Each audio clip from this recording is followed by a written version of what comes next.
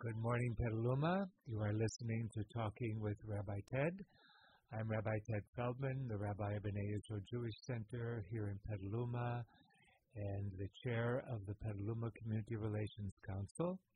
Welcome to this week's program in our studio during this time when I have some hand sanitizer in front of me and wipes and all kinds of things that our world is focusing on these days. Appropriately, our first guest today is Donna Waldman, who is the Executive Director of the Jewish Community Free Clinic. And welcome to our studio today. Yeah, good morning. Thanks for having me. Yeah, we already did our hands, and here we are on this fine Thursday morning trying to figure out our world, right? Really? Yeah, so I'm glad you're here with us today. It's actually fortuitous because I know you're doing healthcare work in the agency you represent.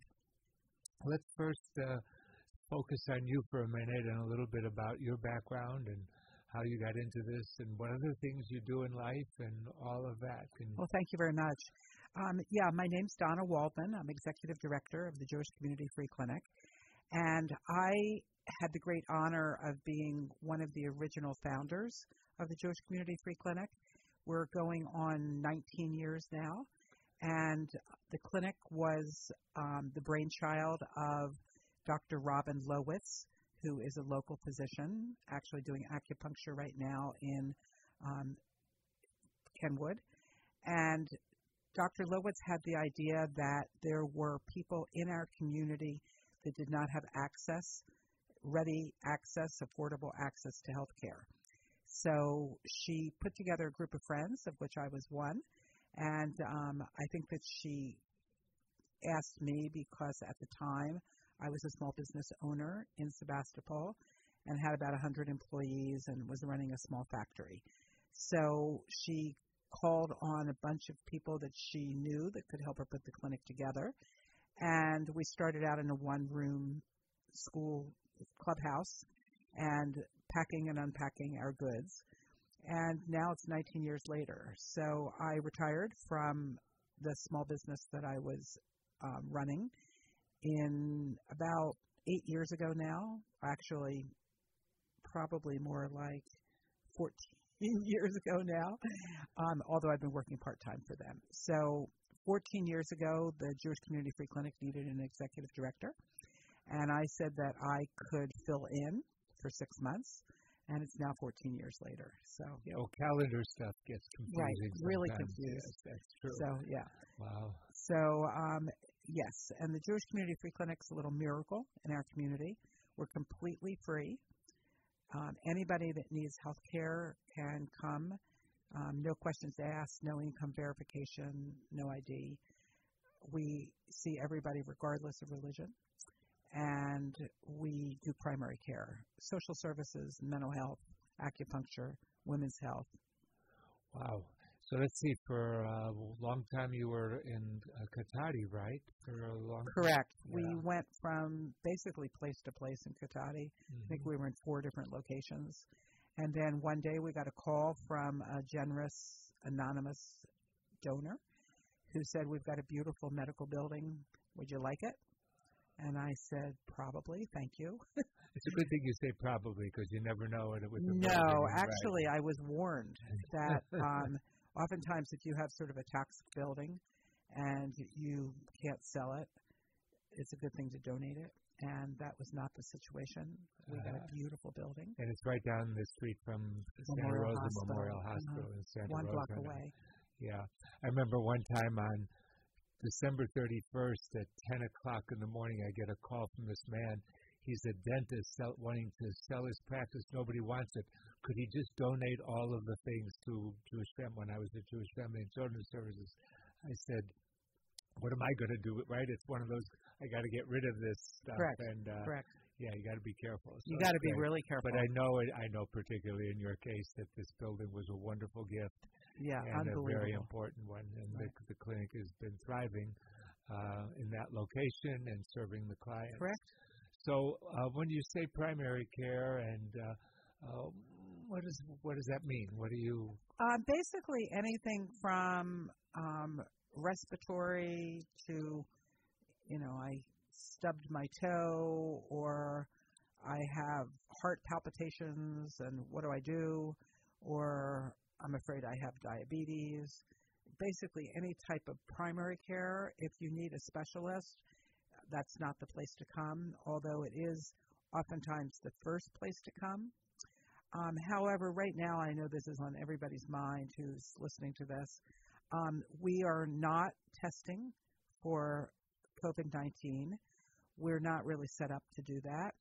So we always let people into the clinic during our clinic hours one by one, and we're asking people with any kind of respiratory problems right now not to come to the Jewish Community Free Clinic because we really can't let people in, and we're requesting that people call their community clinics, their federally qualified community clinics, Petaluma Health Center right. in Petaluma, if you're in Sebastopol, West County Health Center, or if you're in Santa Rosa Health Centers, and they will get you to the right place.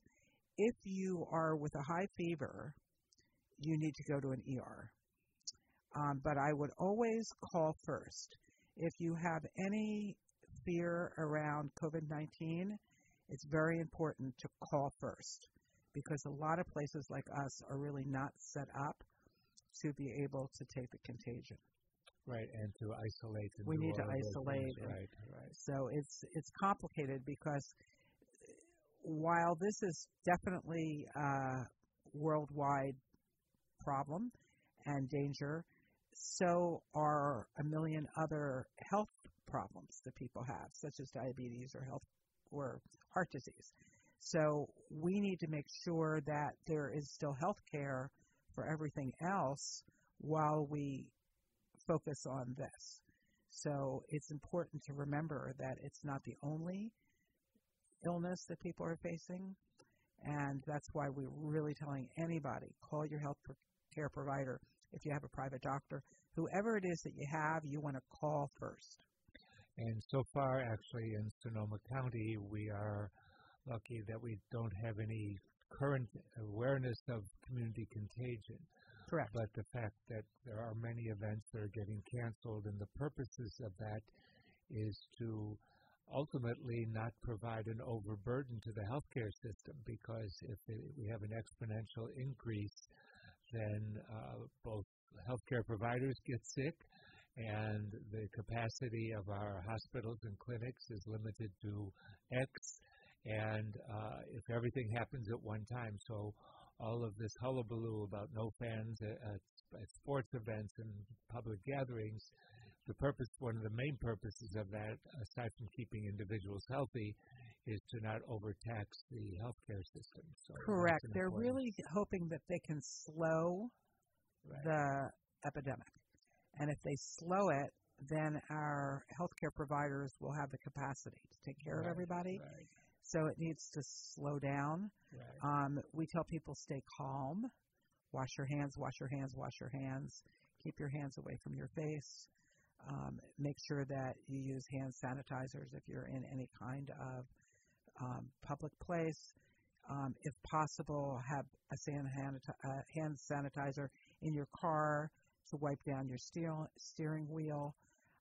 And don't burden the whole economic structure by going to Costco and buying up all the toilet paper, or we are really concerned that people not think that they need masks when that's not what's necessary right now, because you want to make sure that there's enough masks for healthcare providers.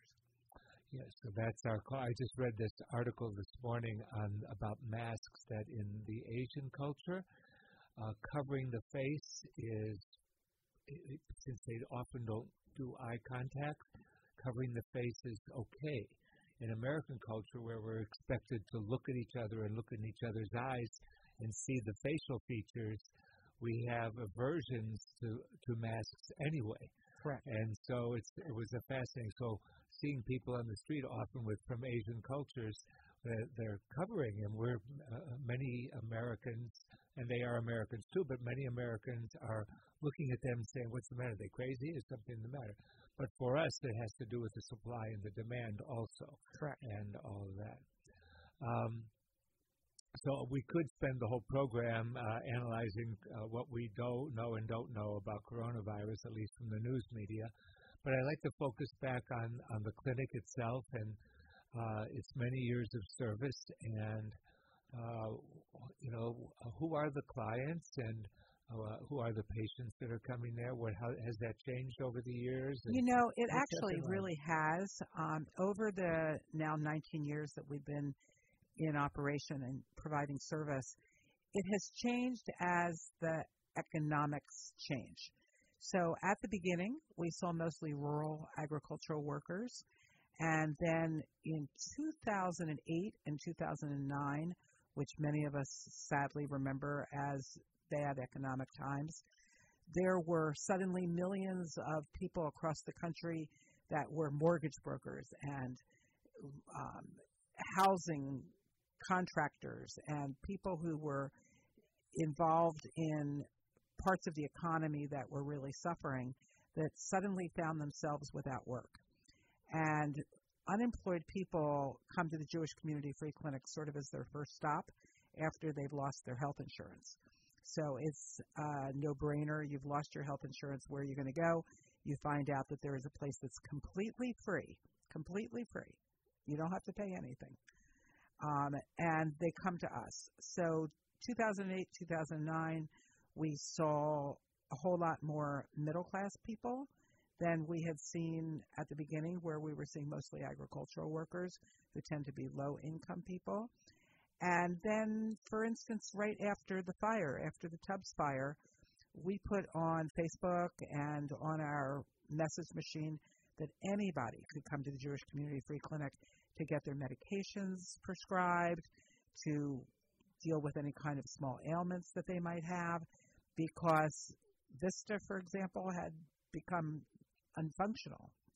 So the good news about the Jewish Community Free Clinic is that we're completely independent. We don't have any government money. We don't have any state money or even any local money that is tied to rules and regulations. We are a licensed public health clinic, so we're high quality when it comes to any kind of medical standards. But our financing comes mostly from the community, and we answer to ourselves. We answer to our board. We can do whatever it is that's needed for the community at the time, and that is actually one of the beauties. So we see mostly uninsured people.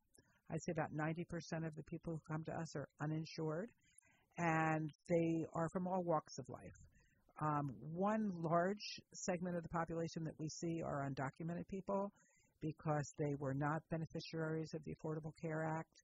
And an example right now is you want to make sure that everybody stays healthy, because having certain people unhealthy actually puts everybody at risk. So giving health care to uninsured people is a civic duty and very important. Disease can't really tell. Disease can't ask you if you have your papers in order or not. We also see a lot of home health care workers. In our county, a lot of home health care workers come from the Fiji Islands, and those workers are actually legal in the United States. They're documented, but they have no health care. So we see a lot of people from the Fiji community who come and work in people's homes. Mm-hmm. And in order to do so, they need TB testing, they need work physicals, and that's part of what we do. We do a lot of workforce readiness work. So if you're going to school and you need a physical to play in sports, or you're trying to get a new job and they want you to get a TB test, a lot of people come to us for that. We also have mental health services, which is an 8-week short-term brief therapy program that anybody is eligible for. You just call up, come to one of our clinics, and we'll get you a referral. And then every other Friday, we have acupuncture, which oftentimes is not a part of people's health care insurance. And we have a terrific acupuncture program. So it really is a wonderful resource for whoever needs it, regardless of religion. However, if you have another healthcare provider, you want to go to your provider. Of course. So who are your providers? How do they get there? Our providers are 100% volunteers.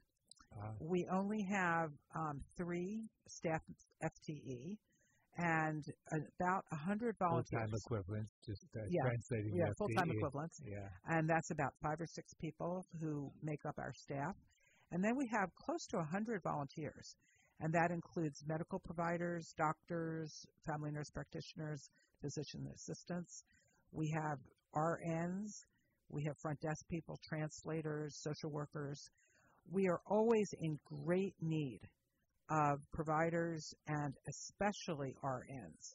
So I never waste an opportunity to tell people that if this all sounds really good to you and you didn't know that the Jewish Community Free Clinic existed and you're so happy to know that anybody in our community can go and get free health care regardless of religion, and you want to figure out what you can do to help, you can certainly donate money, but as important, you can call up your neighbor who is a recently retired registered nurse and say, do I have a deal for you? Okay, and call us up at the Jewish Community Free Clinic. Best way to reach us is via email. jewishfreeclinic.org is our website, and all of our contact information is available there. We basically live off of our volunteers.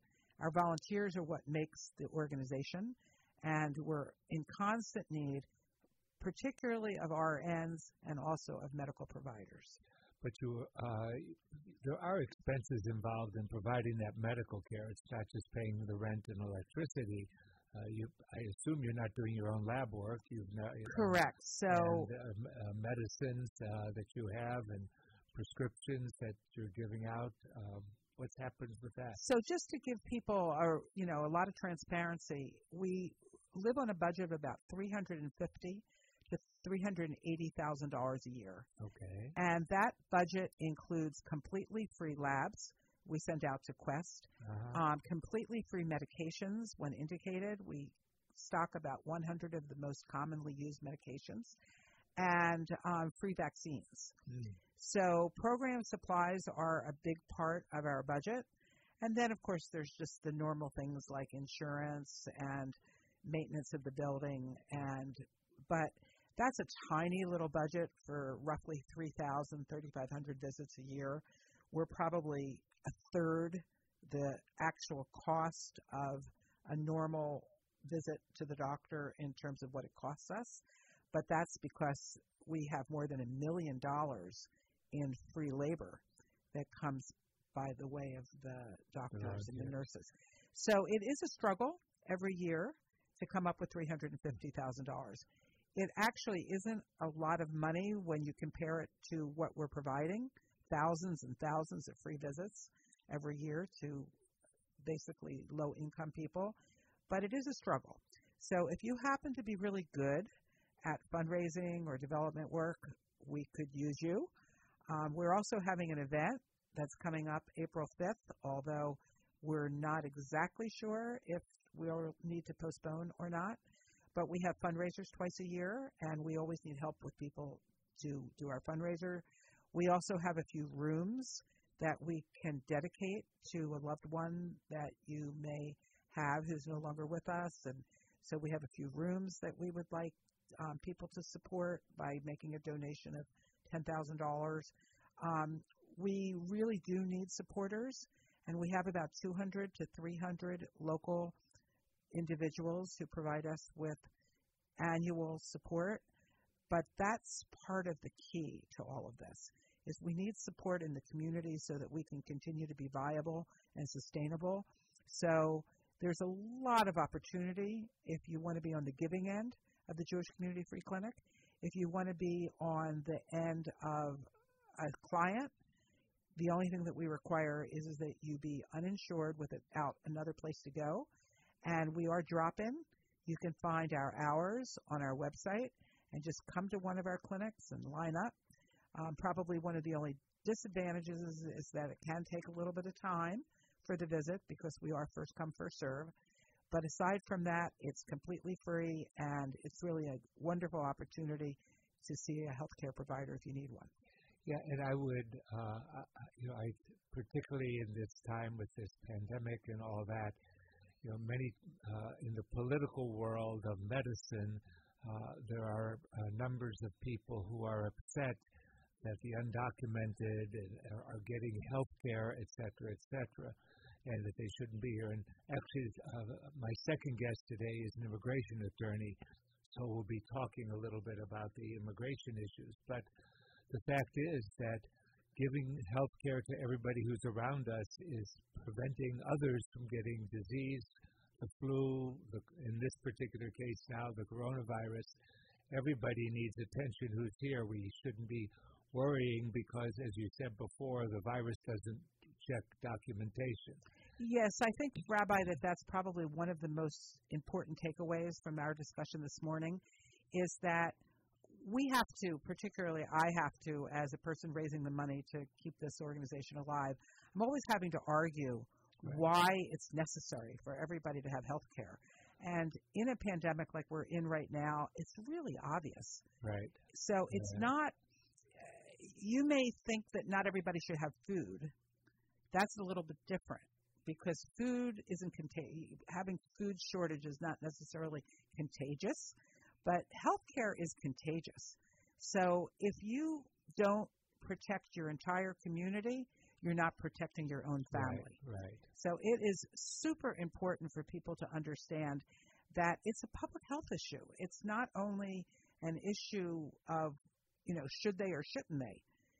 Should you? If you want to stay healthy, your whole community needs to be healthy. Disease is colorblind. Right. When we see that obviously with what's going on. Whoa, we certainly do. That.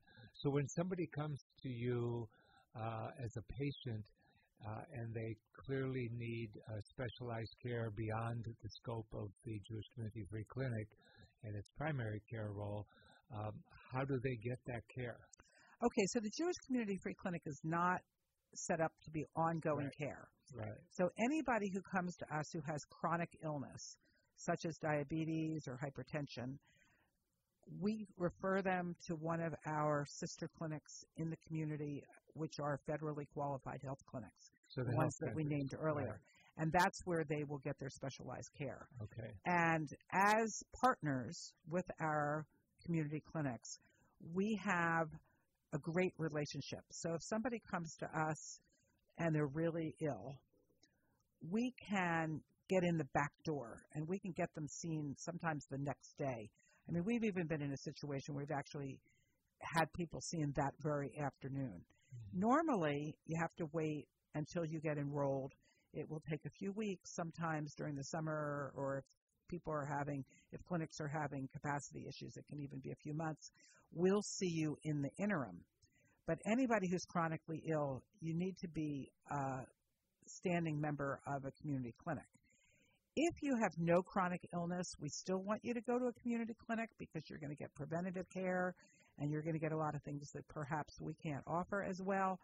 But that's not as urgent and critical as anybody who's chronically ill needs to get into a community clinic where preventative care and specialized care is readily available.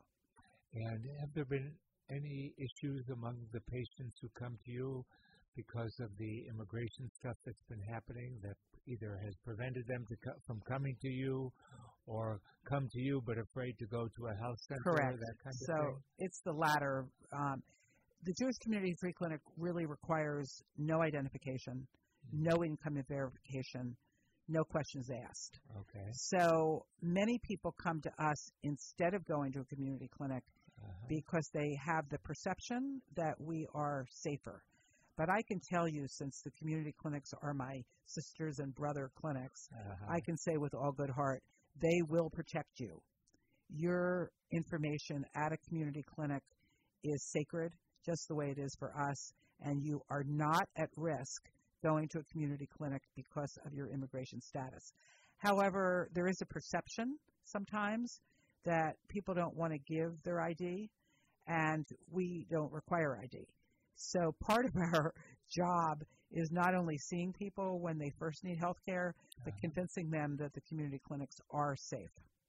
Well, I think that's a really important one. We've had the staff of the Petaluma Health Center. Exactly. This program and this radio station is Petaluma-centric. We've had the staff of the Petaluma Health Center on here, and of course, indicating the same thing, that their primary concern is the health of the people who reside in our community without questions about their status and their immigration status, documentation, who they, that kind of thing. So it's really an important piece. It's very important, and we're all partners in this together, and there's almost nothing better than Petaluma Community Clinics. Yeah, and we have about a minute left in our discussion. Believe it or not, it went quickly. So what's Jewish about Jewish Community Free Clinic, aside from the fact that many, as I well know, many of the supporters, if not most of them, are from the Jewish community? Well, we were inspired by Jewish philosophy of charity and repairing the world. And we are based on the premise that we don't live alone in this world, but it's our obligation to give back. And that's about what makes us Jewish. We are not majority Jewish volunteers. We don't think we even have all that many Jewish clients, but we're inspired by our beautiful tradition, our beautiful Jewish tradition, which basically tells us that we're not alone in the world, and we want to make sure that nobody else is either. Well, Donna Waldman, I want to thank you very much for being with us today, and I think that that explanation of our Jewish commitment to this is right head on, and look forward to working with you in the future. Yeah, thank you very much. And welcome. We'll invite you back to the second segment in 3 minutes.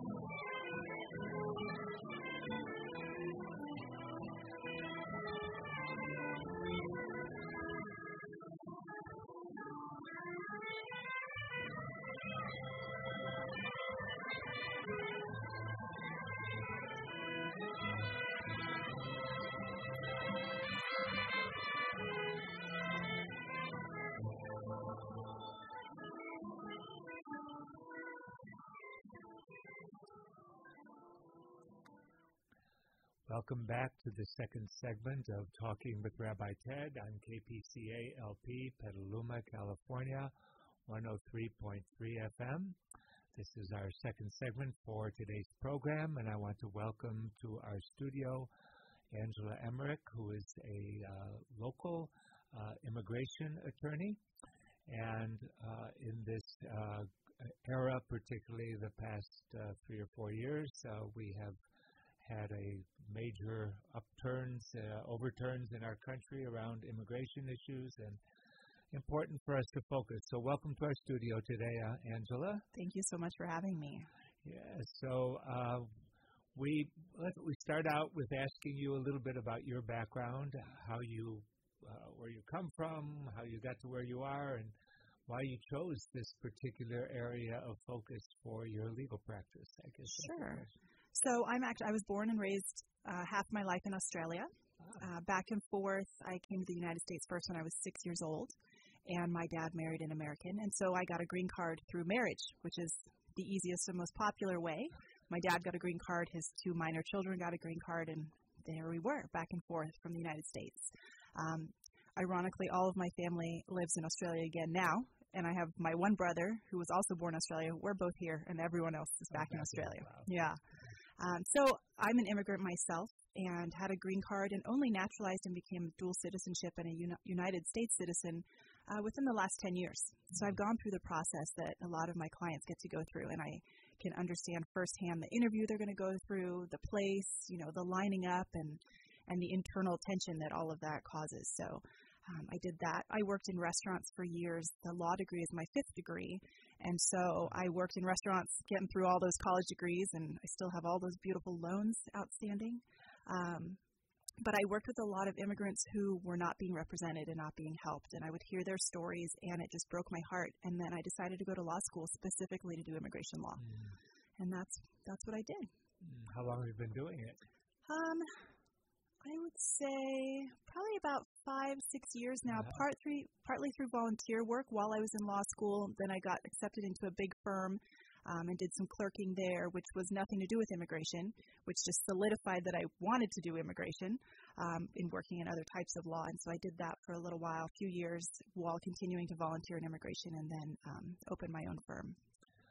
Well, that's great. And, of course, I've connected with you through the Petaluma Community Relations Council in the past, and know of you from the various organizations that are working with populations of refugees, immigrants in our world. So it's a complicated world today. I was just talking to Donna Waldman in the previous segment about health care. And the undocumented they are not isolated from the rest of the community, and their health is just as important as everybody else's, because we're all in this while they're here, good, bad, indifferent, legal, illegal, documented, undocumented. We're all in this community, and they need care too. That's right. And I think a lot of them are very terrified to reach out for help right now, especially with the new public charge law that went into effect just in the last few weeks. People are afraid to ask for medical help, thinking that if in the future there's a possibility they could change their status somehow, or become legalized somehow, that having asked for medical help is going to greatly affect them. And they're not completely wrong in that fear, unfortunately. Okay, could you explain the public charge? So our president, Trump, placed into law recently a public charge rule where he does not want people who have used public services or who are going to be a drain on the public system to be allowed to naturalize specifically. So if you've been a green card holder and you've been accepting public benefits, you've been on some kind of disability, Medi-Cal, things like that, it could really have a negative effect as far as naturalizing. He's saying basically, these are not the type of people. We don't want to support you. That's not the purpose of the United States. Right, so this applies not just to undocumented, but also to those people who have come here legally, gone through the green card process, etc. They could be stopped on their way to full citizenship as a result of this. Yes, unfortunately, yes. It's opening people who are doing things the right way to even more scrutiny. Right. Yeah. Right. And so I think we ended our phone conversation with that ultimate question that I wanted to ask, but I'm probably going to start it now and see where the conversation goes, which is, how do you deal with the issue of the undocumented who are here, are literally here illegally? I mean, your purpose in going to law school and the purpose is to deal with the law and to advise people about legal issues and how to be legal in our country. And yet, part of the population that you're serving in your role is trying to also provide aid and protection to those who are here and undocumented. So how do we reconcile the fact that they are indeed illegal? I think that just because they entered illegally or undocumented, or one of the legal terms is entered without inspection, so essentially they crossed over and didn't go through a border patrol and weren't inspected, doesn't mean that they don't have the same constitutional rights as we do. They have, as far as search and seizure rights, as far as, ICE or the police being able to come into their home without warrants, they have the same rights that we do. And so I think a lot of community organizations like you're discussing do a lot of know your rights and different types of things like that. And those people have the same rights as us in many ways. Of course, Medi-Cal and public charge and the things we just discussed are other problems that are on their plate that they're looking at. They're not able to work legally, so oftentimes they get taken advantage of by employers who don't pay them and say, there's nothing you can do about it. You're not here anyway. So I think that those people have a host of other issues that they face. Being here undocumented is just part of the life that, they're trying to deal with. And of course, the enforcement through ICE over the past X amount of time has increased significantly. And are clients coming to you through that system? What's happening with ICE enforcement in Sonoma County in particular?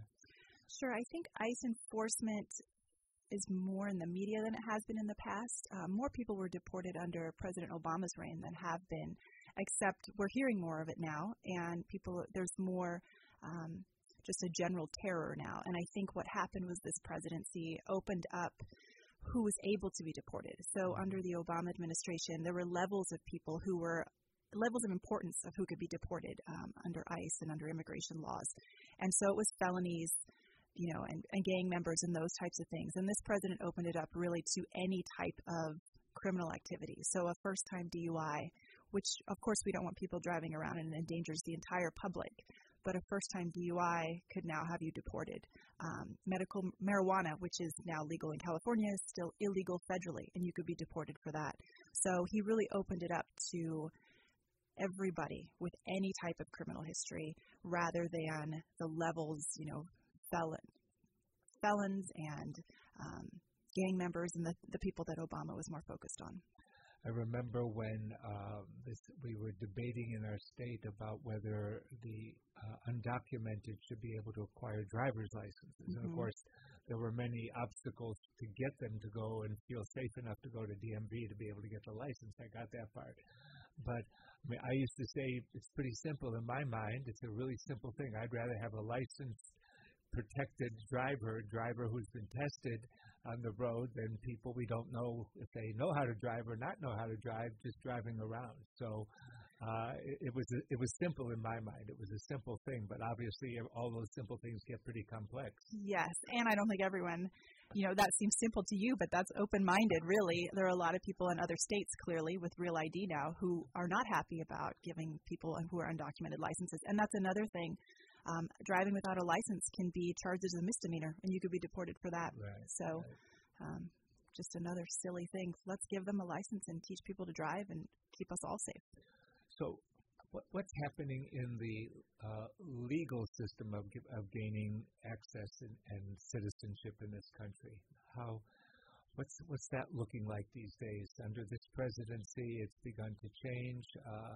I don't know, for instance, sibling reunification, at least the Republican platform, they wanted to get rid of sibling reunification in the immigration laws and leave it to parents and spouses and children. Was that ultimately implemented, or? I don't know that it's been implemented yet. I know that this administration was trying to what they called chain immigration, where you can sponsor your whole family, and that sounds like it's an easy thing. One person comes in legally or marries someone and gets status, and then they just start sponsoring their entire family. And it sounds like a really nice way for things to be done. And unfortunately, it's not quite that easy. Right. There's a backlog right now. If you're trying to sponsor your adult brother or sister who's married, I just looked yesterday for a client, and they're currently working on approved applications from 1997. So there's quite a backlog. It's not as easy as it sounds. Yes. Actually, my brother-in-law is in Thailand, and we looked into that, and for him to come here, it was a 17-year wait at that point when we looked at it, which is, and even from Mexico, which we consider, we're concerned about all the undocumented from Mexico, but family reunification for American citizens of Mexican ancestry was like the same amount of time, and I don't know what it's like these days. Is it still that long? It is, yeah. That was when yesterday I looked it up, and it was 97. And basically, I believe there's 65,000 visas available to Mexico per year. So of that type of visa. And you can imagine the number of people. And so the first 65 get it, and then the rest go to the back of the list. And that's why the backlog is about 20, 30 years long. It's amazing. Yeah, it's a lifetime. I mean, I laugh at it because there's an absurdity. There's an absurdity to that. And that's the people trying to come in legally. Right. And so I think that doesn't excuse it, but it does explain why a lot of people choose to come a route. Right.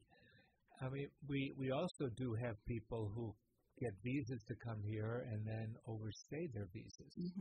And that's a whole other category of people who are here undocumented, so to speak. Yes. Right. And those are not from Mexico necessarily. Those are from European countries and other places in the world. Any comment on those cases? Well, people think that's not such a big deal. I got a visitor visa or a tourist visa, and I came in, and then I stayed an extra week or an extra year, and I worked a little bit, and it was, I'll just go back and I'll get another visa. And those laws are incredibly strict. I'm Australian, like I said. My mother came over a number of years ago, overstayed her visa, and has a 10-year ban. So my mother can't be here. She missed graduation and wedding and my 2 kids' births, and that's a real issue. So I think that people don't take seriously those laws, and they think they're from a friendly country, Australia, a European country. They're not from Mexico and these other countries that have bigger backlogs. Right. But it's still serious, and it's still the law, and it doesn't matter what color your skin is or what language you're speaking. The law is the law, and if you overstay it, there's going to be consequences. Right. That is. So what would you like the community to know about the work you're doing and the concerns that you have with our current, limiting 30,000 refugees or 30,000 people? Is that refugees only, or is that limit of 30,000?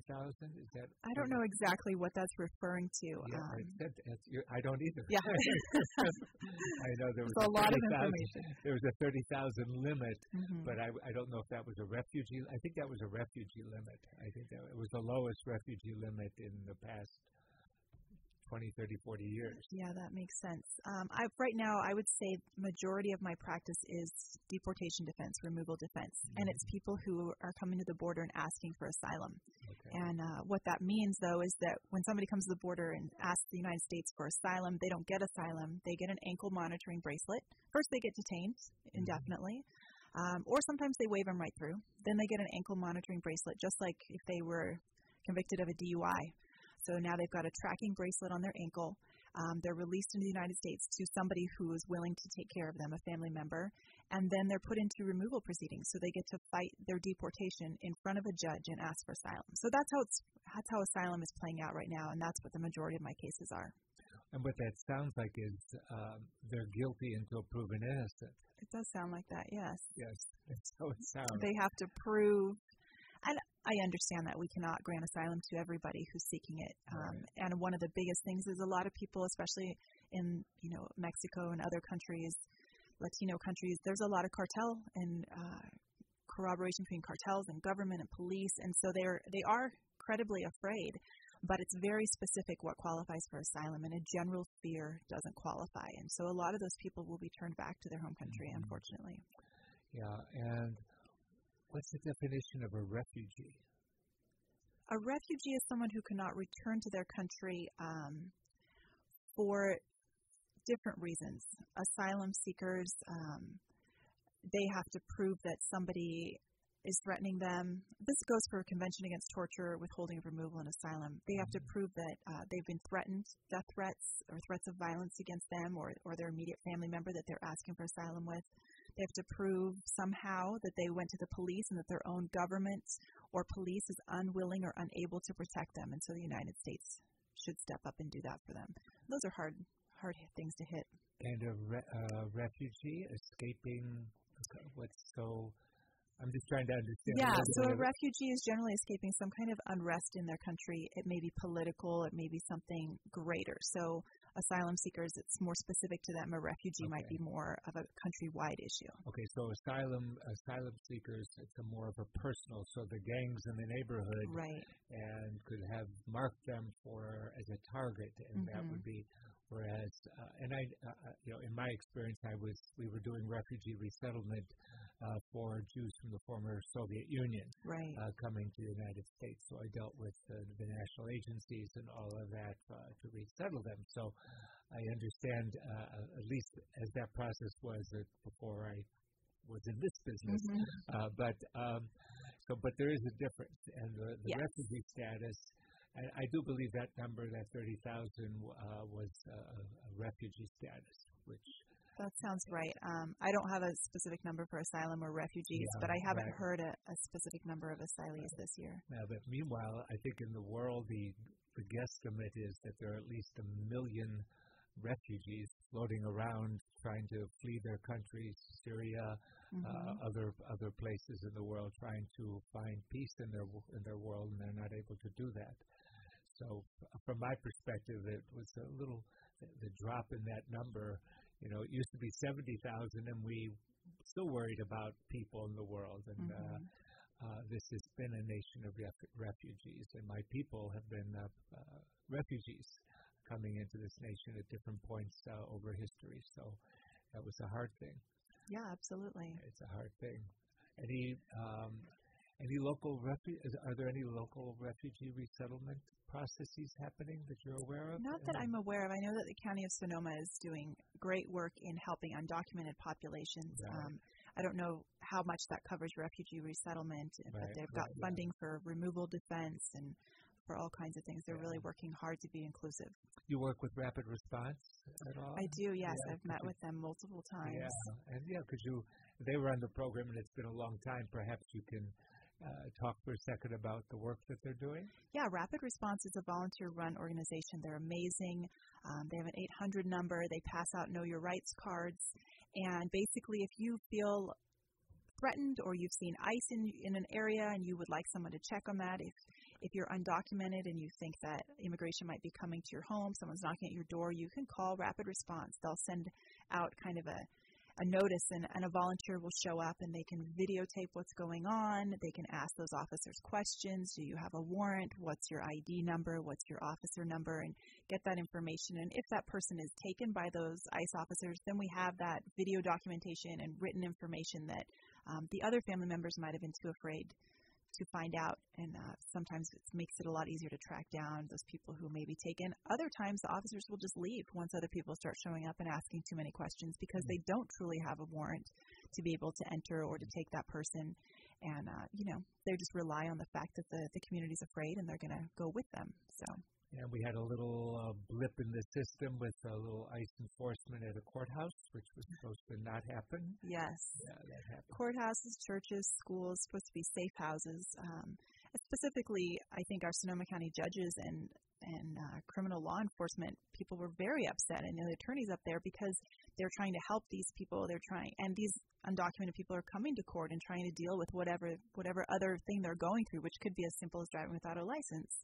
And now they're being picked up and afraid to come to court, and so that just creates even more of a barrier and even more of a problem. Immigration-wise, for me, it's more of a problem if they have a criminal issue they didn't deal with, and that remains open. Now they're potentially on the run from that. They're going to have open warrants. So they're just creating so many more problems. And if they're willing to deal with it, please let them deal with it. We don't need ICE there interrogating and terrifying the community. Mm-hmm. So if are there other immigration lawyers in the county? Are you? Oh, yeah. Yeah? There are. Yeah. VITAS, which is a nonprofit, Vital Immigrant Defense, they are amazing. They do a lot of nonprofit work, and they are able to get some of that county grant, so they can do some removal defense for a lower rate, or even, I don't know, I don't want to say it's free, but they can do it definitely at lower rates and really help those people who are having a hard time trying to find an attorney to represent them in removal defense.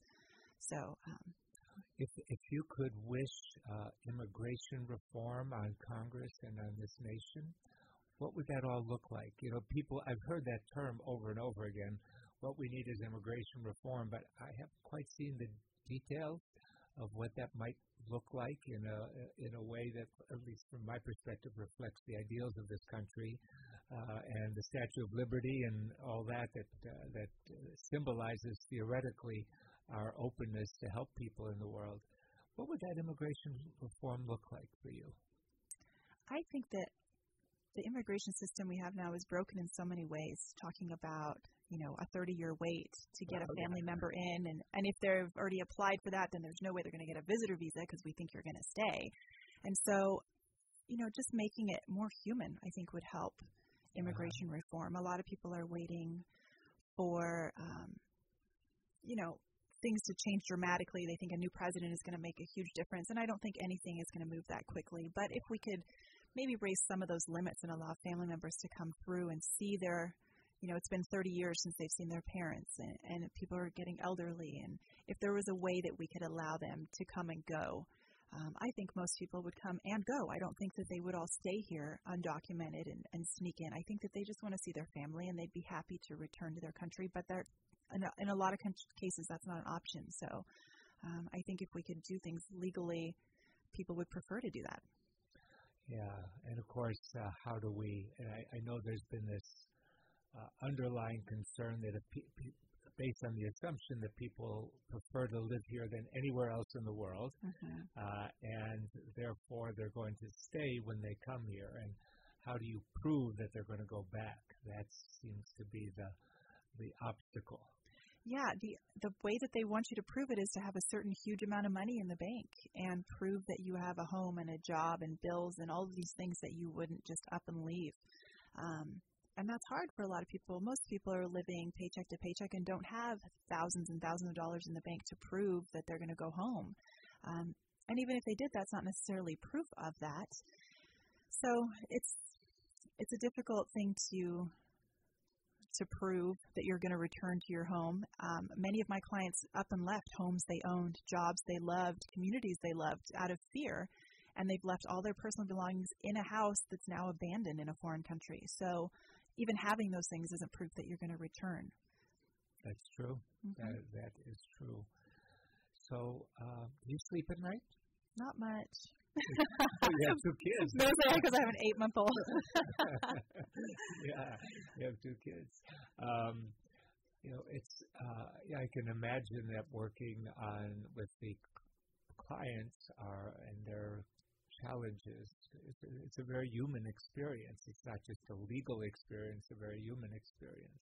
Absolutely. And while I'm laying awake, I think about, the families who have young children like mine. I have a 3-year-old and an 8-month-old, and I would leave any country and all my belongings behind to protect them. And so I completely understand what these families are going through and the choices they've made, and I would do the exact same thing. Right. And so that makes it easier for me to fight for those families, but also heartbreaking. We've lost cases because they just didn't qualify legally. And I've had clients just begging the judge and bursting into tears. And I can't imagine the judge's nights of sleep either. Yeah. They have to follow the law and they're doing their job. But when a mother is begging you to not send her and her children back to El Salvador or Guatemala or Mexico, and the judge said, "Ma'am, please don't beg," he held his composure, but I can't. I was barely holding mine. I'm barely holding it now. So I can't imagine what they go through as well. What's happening with the children at the border now, the separation stuff? I think they're working on reuniting the children that they've accidentally separated semi-permanently. I think some of them, they were taken, and they don't know where those parents are now, unfortunately, and it's just an incredibly heartbreaking situation.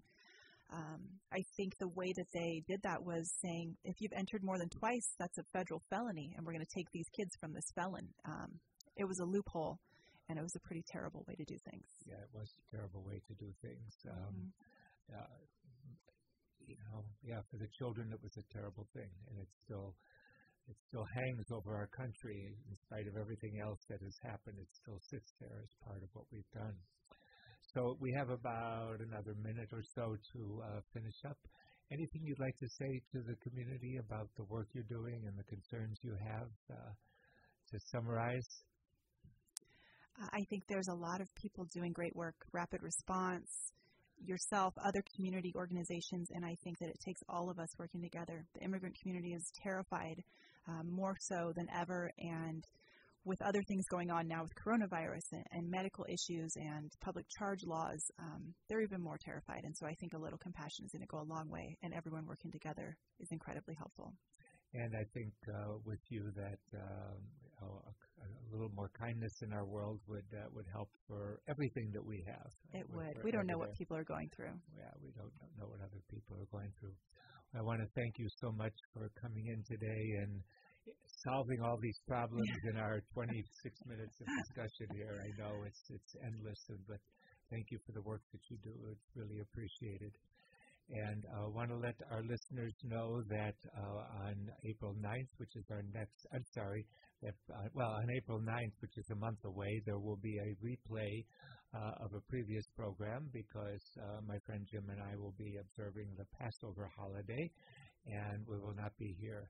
But in 2 weeks, we'll gather together again at the end of March for our next program with a little introduction to Passover.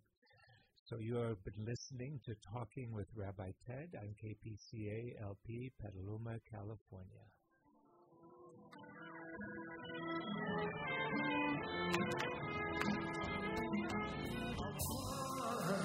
Play the blues, buddy, play the blues.